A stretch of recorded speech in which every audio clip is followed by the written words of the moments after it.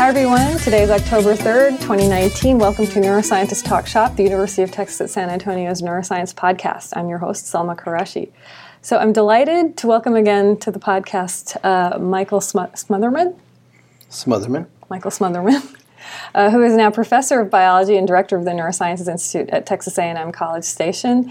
Mike's neural and behavioral studies in bats are shedding light on vocal communication and echolocation as a model system for understanding how multiple brain pathways interact to control behavior on a millisecond timescale. It's also informing strategies for building bigger, better man-made sonar, which I guess consistently underperforms relative to biosonar, especially in complex in real environments. Yes. Yes. Okay. So you're working for the Navy. That's what I'm told. Yeah. That's what they pay you to do. Yep. Yeah. Okay. So around the room we've got Todd Troyer. Hello. And we got Charlie Wilson. Hi. Hi guys. Mike, can we talk echolocation, just the very basics? So just in terms of bats, they're both social and vocal animals that navigate complex, noisy environments, and they build their sensory representation of the world largely through this echolocalization process. But so can you just briefly describe it? Because I realized today that I've always assumed that vocalizations or calls, like singing, are completely distinct from the sonar pulses emitted for use in echolocation. That's right? Because you look at the interaction of those two systems. Can you just talk about the pulses versus vocalizations and how they... Yeah, so to begin with, bats use the same kinds of social calls that other mammals use. Right? So they have to communicate with each other, and they do it through the same mechanisms that other animals do. And on top of that, they've built this sonar system. And functionally, behaviorally, we think of them as separate types of vocalizations. So we intentionally use the word sonar pulses as opposed to social vocalizations or communications. But they're both produced by the larynx, the same motor pathway, and they're both processed by the auditory system. But I have to interject here. When you're denigrating the specialness of bats in terms of their vocal communication, because they are one of the few animals, not like most other mammals, that actually learn their vocalizations by imitation and have a complex learned repertoire, depending on the bat. Yes, some people think that. You're right. There is some evidence that there are a few bats that have a limited capacity for learned vocalizations.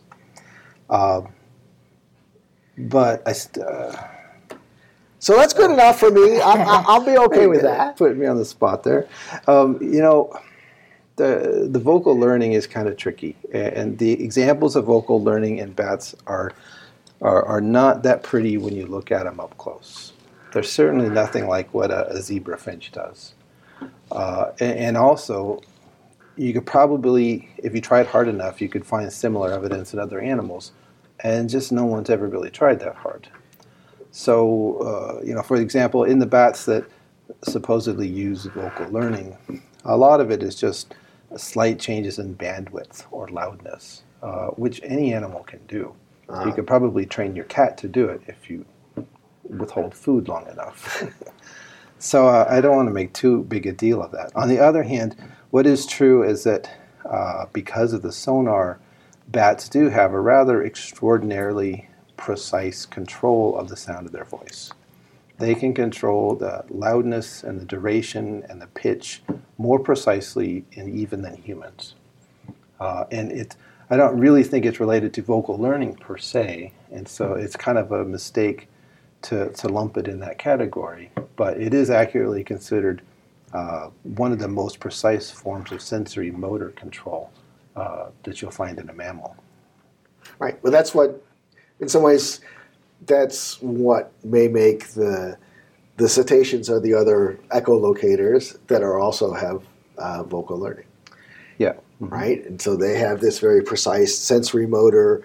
They have control. They care about it. They care about self-generated stuff, and they also do vocal learning, but better, more demonstrably than bats.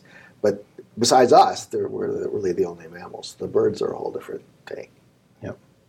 But the behavioral relevance of these limited calls that you describe them are defined. I mean, they have an impact on how the conspecifics relate to one another. They have relevance. Yes. Yeah. I mean, the social calls have pretty stereotyped social functions. And for bats, some of the bats, it's been pretty well mapped out, but it's not that different from what you'd see in other mammals. But then, really, the sonar has its own unique function. And from a neurobiological perspective, that's really the benefit of bats. They're really not the best animal for studying social communication, even though they're interesting. But from the sonar perspective, you know exactly what they care about. Why does sonar require such precise control of vocalization? Couldn't I hear the echo of any old sound that I made? So when bats are flying around, the acoustic environment is constantly changing. The things that the echoes are bouncing off of are changing. And bats probably learn very early in their development that by making different sounds, they get different types of information back. And actually, that might be really exciting. I think that during that first 30 days of life, the bats are experimenting with producing sounds, hearing echoes, and then figuring out what those echoes mean. But I think they learn through that process iteratively that you produce like long, constant frequency sounds, and you can get fairly good echoes from long distances that don't carry a lot of information. And then they learn that if they're close by, by increasing the bandwidth of their pulses and shortening them, they can increase the detail that's within those echoes. There's some evidence that this happens automatically during development, that young bats just sort of go through a natural progression and start producing these echoes, these pulse echo sequences. But there's also evidence that they have to have experience with the objects in order to know what they mean. When do they start flying? How young are they when they really fly around? And where in that process is it? I mean, there's lots of different answers probably because there's lots of different bats. Yeah, well, I'll answer for our local bat. So it's about 6 weeks, and 4 to 6 weeks before they start coming out of the cave. And during those first trips, I mean, it's pretty comical. You can go see this happening at Bracken Cave in late July. You get just swarms of these little baby bats coming out of the cave, and they just latch onto the first tree they find. And they kind of made it around, and they don't know what they're doing or what they're looking for. They just know instinctively that there's probably food out here. But that's their first experience of the world, and even then, in those first flights, it's pretty clumsy. I doubt that they're really interpreting the echoes the way an adult bat would. They have to learn what those delays translate into in terms of distance and target shape. And then I'm sure it's even longer, probably a few more weeks before they can effectively catch insects on the wing. Are they running into each other? As they swarm in out of the cave, it always looks like the bats are not colliding with each other, even though they're really close. Yeah, that's funny. They definitely collide into each other, and it's not a big deal. They can whack into each other, and they're not like airplanes. They can drop, flop, and get going again. So it's apparently not fatal. So you've been looking at some of the particular challenges of how bats in these large groups, and they live in these huge colonies together, how they coordinate their sonar systems to minimize interference with one another, and hopefully at some point learn not to knock into one another and how to sort of figure out what's signal and what's noise. And so can you like say something about that problem and how you guys approach it and what you sort of what the key result? So that was a series of experiments that we didn't know what we were looking for exactly when we started it. We actually had in the back of our mind the electric fish literature, but it was hard to imagine exactly what the bats would do. So the early experiments were quite simple. We put a bat in a cage in front of us, and we put a speaker next to it that pretended to be another bat. And we just played sounds, and we listened to the bat, and we looked at how our sounds affected that bat. And really, when I think back, I had a wonderful student, Jenna Jarvis, and we decided that if there was an effect, it had to be pretty quick because the echoes come back within around 10 milliseconds. So she spent a long time doing all this work, looking at what happened 10 to 20 milliseconds around when the bats emitted pulses. And we weren't finding anything. And so then we said, well, let's just put two bats together and see what happens. Right? Maybe there's something wrong with our stimulus. And she spent a few months working with this. She would put one bat in a cage and record its behavior, put the other bat in the cage and record its behavior, and then put them both in the cage and put them together. And she got really frustrated. She came to me and she said, this is never going to work. Like, why? What can go wrong? And she said, well, when they're together, they stop calling. And I'm like, okay. And that turned out to be the answer, that they were interfering with each other. So stop calling, vocalizing, or Yes. Stop emitting pulses? Because this is confusing me over and over again. It's the sonar pulses. Uh-huh. So we would do something simple. We would count, the pulse rate as the bat explored its cage. And so it was always around 10 to 15 pulses per second. And so you do it for one and you do it for the other. And when she put them in together, invariably one of them would stop calling, mm-hmm. or the overall pulse rate would just drop down, mm-hmm. and it messed up her statistics. But that turned out to be the effect that we didn't anticipate. That one bat, when it emits a pulse, it suppresses the other bat. And when they're not flying, it's not urgent that they emit pulses, so it can be really dramatic. So she did an experiment where we just kept adding more bats to the cage, and you just saw this beautiful exponential drop in the pulse rate per bat that was perfectly mathematically predictable once you knew what was happening.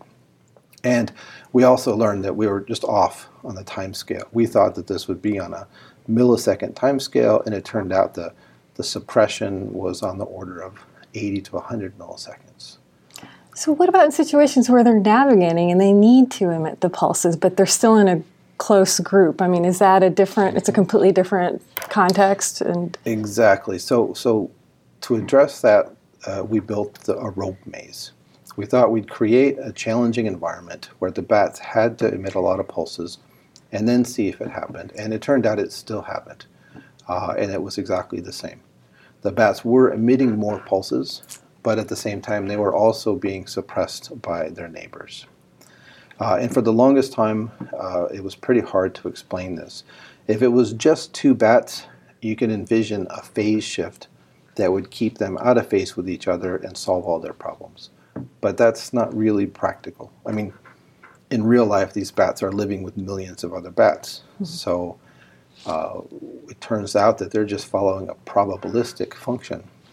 Now, you can show mathematically that, in fact, by reducing the number of pulses emitted, if all the bats as a group emit fewer pulses, they actually get more of their own echoes back. And that's kind of hard. It's not intuitive. But rather than, the alternative is everybody calls more often, and that makes the situation worse. Then they just start jamming each other constantly.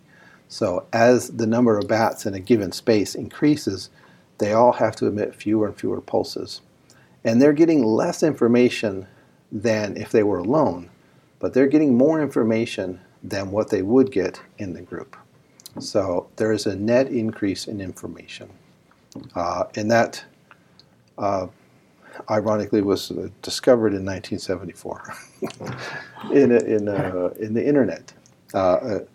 A guy named Abramson, who was developing the internet in Hawaii.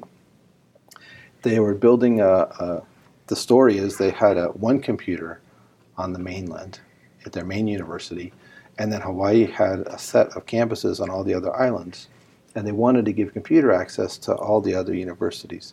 So they gave them terminals and a radio, so the terminal could communicate with the home computer. But they were all using the same radio channel. And so almost as soon as they turned it on and people started using it, they just jammed each other. Nobody could communicate with the home computer. So they had to invent rules. And so they invented these original rules that they called the back-off algorithm, where the computer sent a command through the radio, and it waited for a reply. a confirmation. If it didn't get it, it waited a certain amount of time and resent it. But they couldn't have all the different terminals on the different islands using the same algorithm, so they built in this randomization process, and that smoothed everything out. That was called Aloha Net, and those rules are still in place today with most wireless internet technologies. And bats. And it turned out bats were doing the exact same thing. But one of the things about the problem, if you're flying in a whole bunch of bats, right? This is what you don't have to worry about echolocating. You just have to worry about not running into somebody else that's surrounding you, because they're going to run into whatever you do first, right? You're not going to get any bugs anyway because there's too many bats. Yeah, I don't think when they're swarming, I don't know how much they're doing. I mean, the ones on the edge have to worry about not running into things, but the whole thing doesn't filter through some.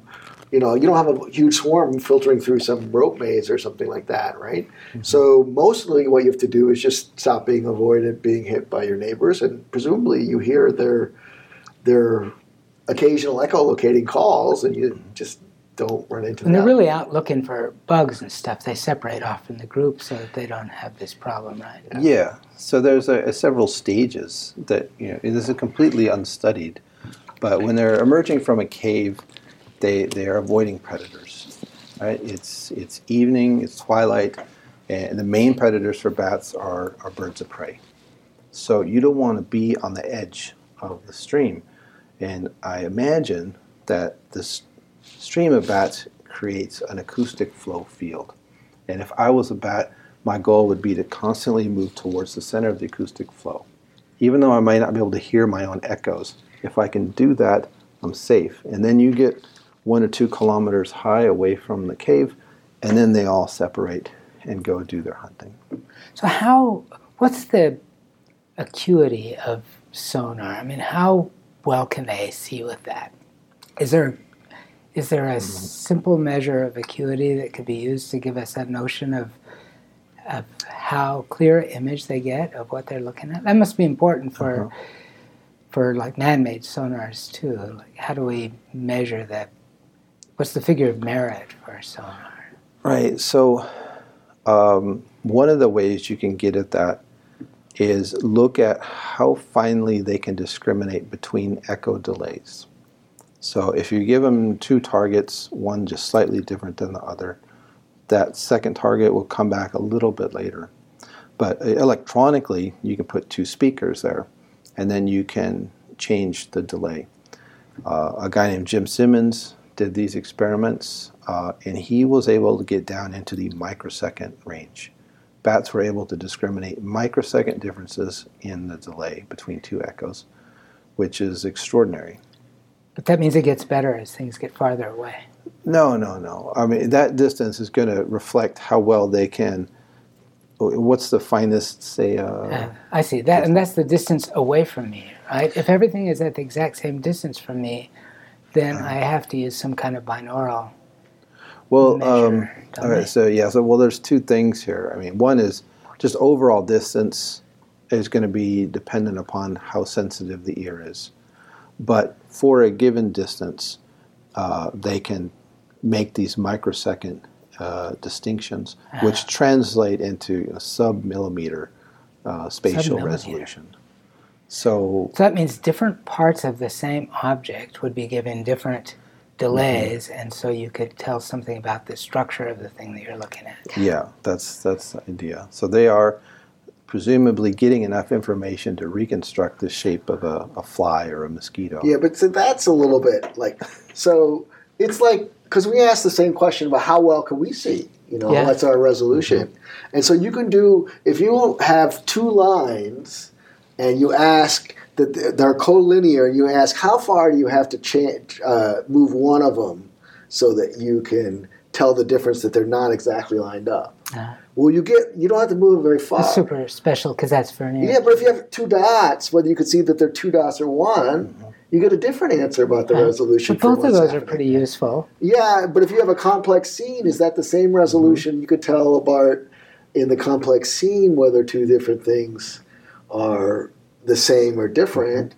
You probably get a different level of spatial resolution that you can do if you have to do something more complicated, right? So but if I'm making a machine that's supposed to do object recognition, I could develop some kind of figure of merit for my machine, given the objects I want it to recognize. Given the objects you want to do. So the microsecond resolution thing is a very clean experiment with just pure temporal delays, right? So you're not making a complex object. But you can't turn that into whether the bat can see the two wings of the bug or whether it just knows it's a bug.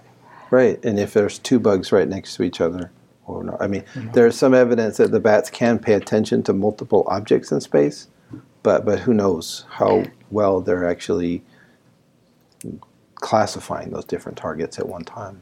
So another point of clarification, which is related to this, so from the output end of this, are the pulses all stereotyped? Because you could imagine if a bat's navigating and wants to see things distally, they sort of throw out a higher energy or a lower frequency or whatever pulse, versus when they're really hunting around and maybe they have a different set of frequencies that they use to sort of try to differentiate things at a more proximal level. Is it always one sweep or one output? No, they can change the rate and the duration of the pulse and the bandwidth. So they can change everything about it. And that raises some questions about how they're actually comparing the echo to the outgoing pulse. Because there is good evidence that they're basically doing a cross-correlation between the pulse they just emitted and the echo they just received, and then trying to extract the differences between them. And that means that there has to be an efference copy of the motor program that was just emitted, or they're actually just hearing themselves and storing a copy of that sound they just emitted, and then comparing it to the echo that comes back. And that is really a complete mystery, like how that can happen. It's fascinating to think about computationally that their brain is doing that. Basically, this cross-correlation in less than a few milliseconds. But I have no idea how a brain would do that. Do we have any idea where in the brain that's happening? Because like in birds, there's all these experiments where they've just messed up different parts of the brain and they mess up different aspects of bird song learning or production. And it's a little bit confusing, but it's been very beneficial, I would say, overall, in trying to figure out how birdsong works. So, and it's a similar kind of problem, right? The bird has to remember the template and that kind of stuff. And where? Do we know where? I don't. So I really don't have a guess either. We think like maybe primary auditory cortex, because it seems like you're working on primary auditory cortex, so maybe that choice reveals your secret prejudice about where it's happening. It could be happening lower than that. A lot happens in the midbrain, in the auditory midbrain, and in fact, there's probably a lot of their basic sensory motor functions are just being guided by midbrain circuits. So it's entirely possible that that kind of comparison is happening at a low level. And then the output is what's getting sent up to the auditory cortex. But I don't know. Can we tell anything about that from the responses of auditory cortex neurons? So there are neurons that are paying attention to the echo delay. Right, and they require input from the outgoing pulse and the returning echo. The problem is you find those at almost every stage of processing. Right? So and I think this is true of some of the other systems, but you have like the delay tuning and duration tuning and other features that are showing up at low levels, like the inferior colliculus, and then they also show up in the cortex, but for some crazy reason, they're not simply being translated, they're being rebuilt at each stage, reconstructed, which makes no sense to me at all, but it is what it is. Right? So this the local cortical circuits are reconstructing the same thing that was already built in the inferior colliculus. So, yeah, that's puzzling. But once you've got that set of echo delays, it doesn't really immediately tell you where the object is or or what it is. It sort of tells you maybe something about how far away it is, but the brain must build some kind of a hypothesis about the object from that information. Mm-hmm. It's like the first step is being repeated over and over again at all these different levels, but where are all the other n-1 steps that are required to turn that into there's a bug out there? Right, an object that matters, yeah. Well, certainly I imagine that the temporal cues, the delay cues, are important for binding together all of the other information. So that if you get an echo from 2 feet away and 2 meters away from the same pulse, they're going to come back within a short time frame of each other, but they can have completely different spectral properties, and the brain has to separate those, but at the same time bind all that information and then process it independently. And it must be doing this over time because bugs follow a continuous path in space, and so you expect the echo delay to be changing for an object over time in some kind of orderly fashion. And the bat in your videos is correcting his trajectory to intersect the bug as a part of some continuous process in time. It's not just a snapshot in a moment. Mm-hmm. It's a bunch of stuff. So there must be a echo, delay, evolution recognizer. Right? This one's getting farther from me. This one's getting closer. This one's staying at the same distance. Right. That brings up 2 important points of discussion. One is attention. Attentional processes are probably huge in a bat. That they are essentially filtering out all of the extraneous noise and meaningless things. And when they find something that matters, then the attentional processes are changing the way the auditory system is processing that. The other thing is that attentional processes are guiding the pulse output. And so they're manipulating their pulse sequence, the rate, and the temporal pattern in order to extract the most information about an object that they're focused on. Attentional processes, that's a whole different ballgame. I get that into my next lifeline. But they also, so one of the things is we think about echo delays, you focus on the temporal processing and delay processing. But it's, especially with the object recognition, a lot of it's spectral, right? In the sense that you get different interference patterns from an object that are nearby, right? The echo has a whole bunch of different interference patterns at different frequencies. But you also, to do the localization, you have spectral issues as part of the localization mechanism. So do they do more or less, I don't know, does anybody know whether, say, objects that are low down or further up or different pinna locations affect their ability to do object recognition? Or do you think they interact, put it that way? Well, let's see. Does anybody know? Yeah. I don't think so.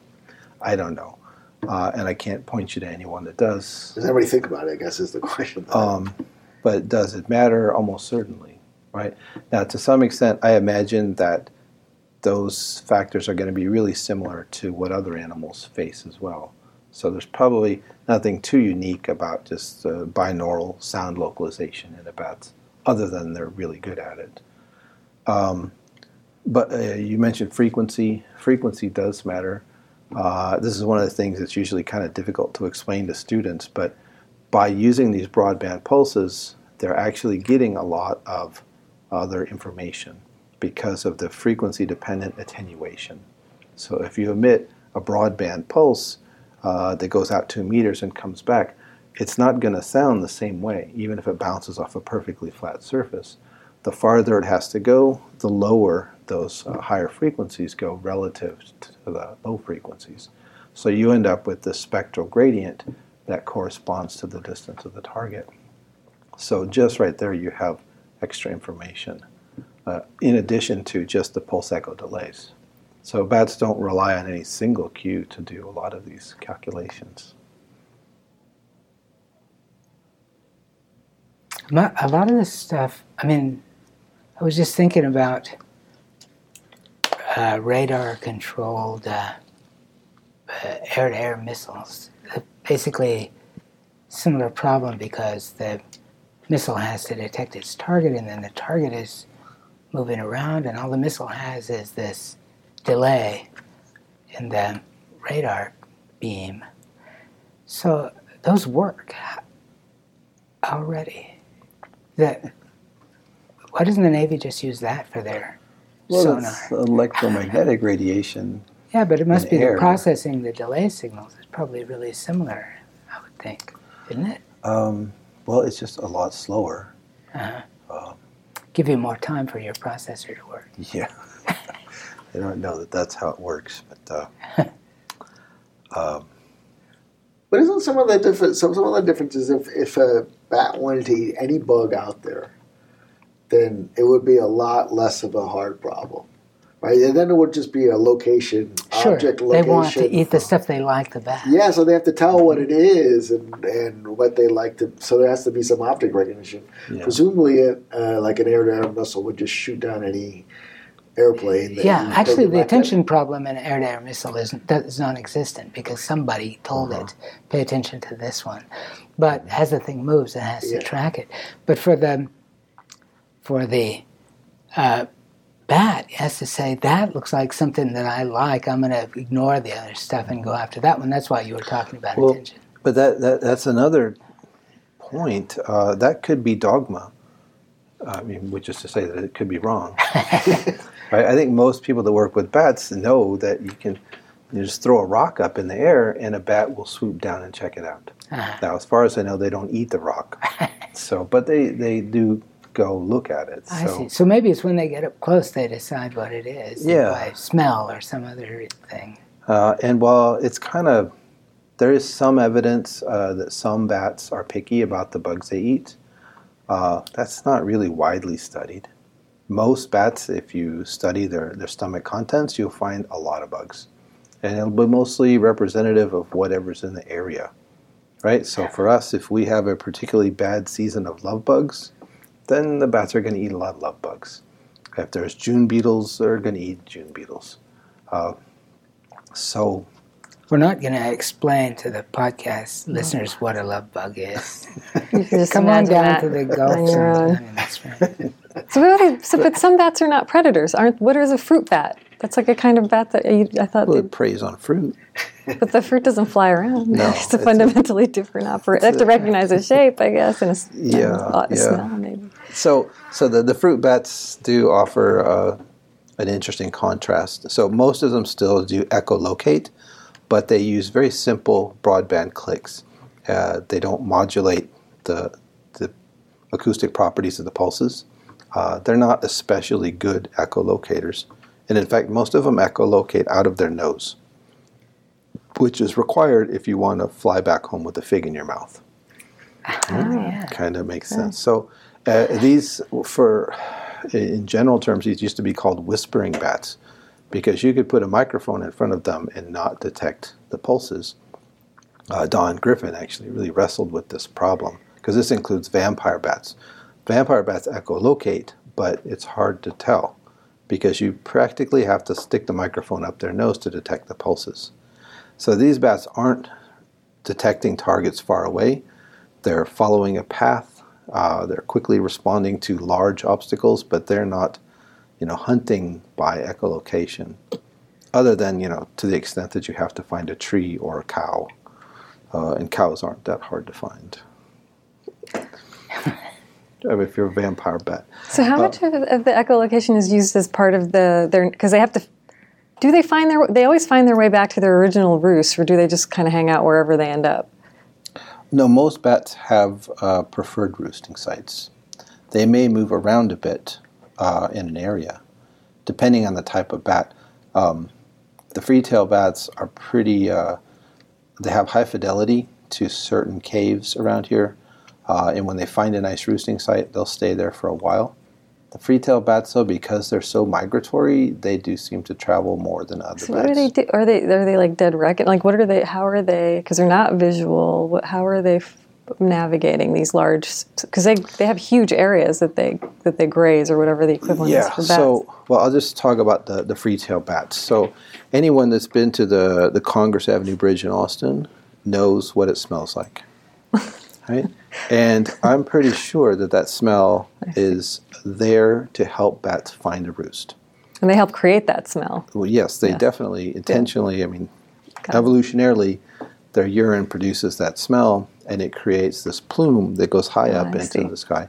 And so if your bat's flying through the area, I'm pretty sure that they have no trouble finding and following that plume to their cave or roost site.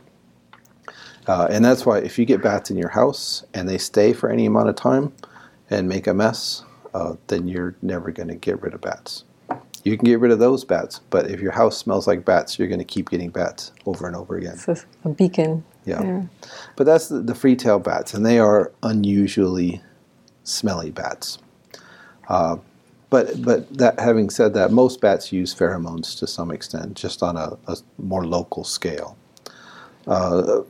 If you go to most of North America, where you have bats that live in trees, they don't form these giant colonies. They'll have just 4 or 5 trees in a given area that they like to roost in, a hole, and they may share it with a few other bats, but they're not social like the free-tailed bats are. So is it pheromones that are the cue that determine, for example, the phase shift interference between two conspecifics versus like the large group back off algorithm switching between these two? Like how does No, the happen? Pheromones definitely play a role in social behaviors, probably group cohesion, but in the real time, the pheromones are way too slow. Are these the same neurons that are doing that? The two different strategies for how to deal with interference in smaller groups versus larger groups? Like, what do you imagine? I don't know. Okay, we don't know. Well, I think I'm talking about two different things, but within the auditory system, I think that it's just one system that's processing both communication and sonar processing. Does that make sense? Is that what you're I'm asking? confusing the two systems again. That's what I'm doing. Yeah. With pheromones, I'm actually referring to the olfactory system, and the free-tailed bats have pretty big olfactory bulbs. Within the lab, we've tried to do experiments, but they are not motivated to track an olfactory source. But clearly, they use olfaction outside in nature for finding groups and staying in groups. Fruit bats are actually much more motivated by olfaction. Right? Fruit bats hunt fruit by smell. They use their sonar to find a tree, and then they search that tree for fruit, but then they don't just eat any fruit, they use their nose to find the ripe fruit, which is kind of interesting. I think olfaction in bats is something that would be really fun to study, although really difficult. Anyone else? You guys are going to start the most interesting conversation when I sign off. That's what usually happens. All right. Thank you, Mike Smotherman, for joining us. This has been Neuroscientist Talk Shop. Thank you.